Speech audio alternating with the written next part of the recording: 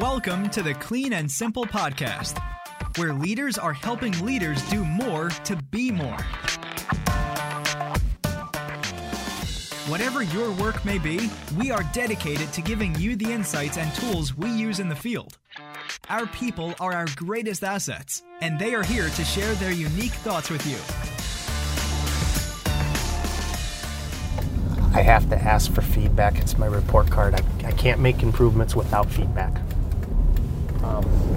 If you're looking for honest feedback, I still feel, I believe in my bones that if the DM wants honest feedback, it has to be the DM by themselves. If I want honest feedback, it has to be me by myself, with the customer, the economic buyer. So if I go into an account and I ask them how it's being serviced, if I have the RSR standing there with me, that customer will never say anything bad about the RSR. Customers love their RSRs, and they should, because they're the face of the company. They're the ones that take care of our customers. They do a very, very nice job with it. But customers defend the RSRs forever, and if they're standing in front of them, they're not going to say anything. If the RSR isn't there, they may say, well, Joe's been missing 3 pants for 2 weeks now. I've been in contact with the RSR and nothing's happened. They'll tell you that without the RSR there. So it's really interesting what customers will tell you and what they won't, depending on who's standing there. For a district manager, if you want to get an agreement signed, one of the best things you can do is have an RSR standing next to you. So it kind of depends on what you're looking for. And the reason I say an RSR standing next to you for an agreement sign is that's the face of the company. That's where the real relationship is. It's hard to fire an RSR by not re-signing, because that's technically what you're doing. Is you're saying, I don't like your service. I don't want you to come in here anymore. We're done doing business. And you're kind of terming employment with someone. So it's really easy to tell somebody no that you don't know. I can tell Mediacom no any day of the week because I know no one's ever come to my house. It's hard for me to say no to a district manager or an RSR that I work with every day, because you want to help them and you want to do the right things. And I feel the customers are the same way. If I'm looking for feedback on my entire team, including my district manager, how they're interacting with the customers, I need to be by myself.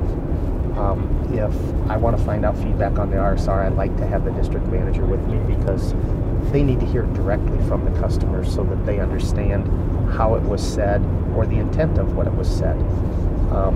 Sometimes things are said jokingly and sometimes things are said with some intensity, and it's nice for them to see that firsthand. But it does make a difference what you're asking for, who's with you or not with you.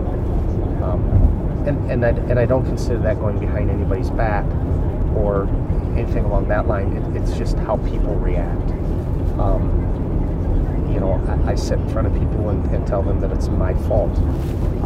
That's on me. I have the power to make that happen. I have the ability to make that change, and I apologize for not making that change. So there's a lot of things that you just accept in the service department as your fault or whatever. As an RSR, they take a lot of responsibility and they take a lot of fault for stuff that happens throughout the day, throughout the week, and they just keep trudging forward and fixing problems and moving on.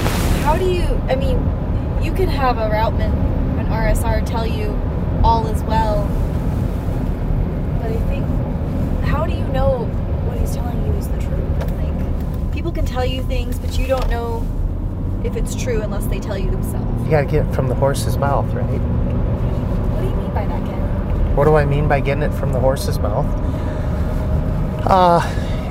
It's nice to have people tell you that you're doing a good job. They're satisfied. They're happy.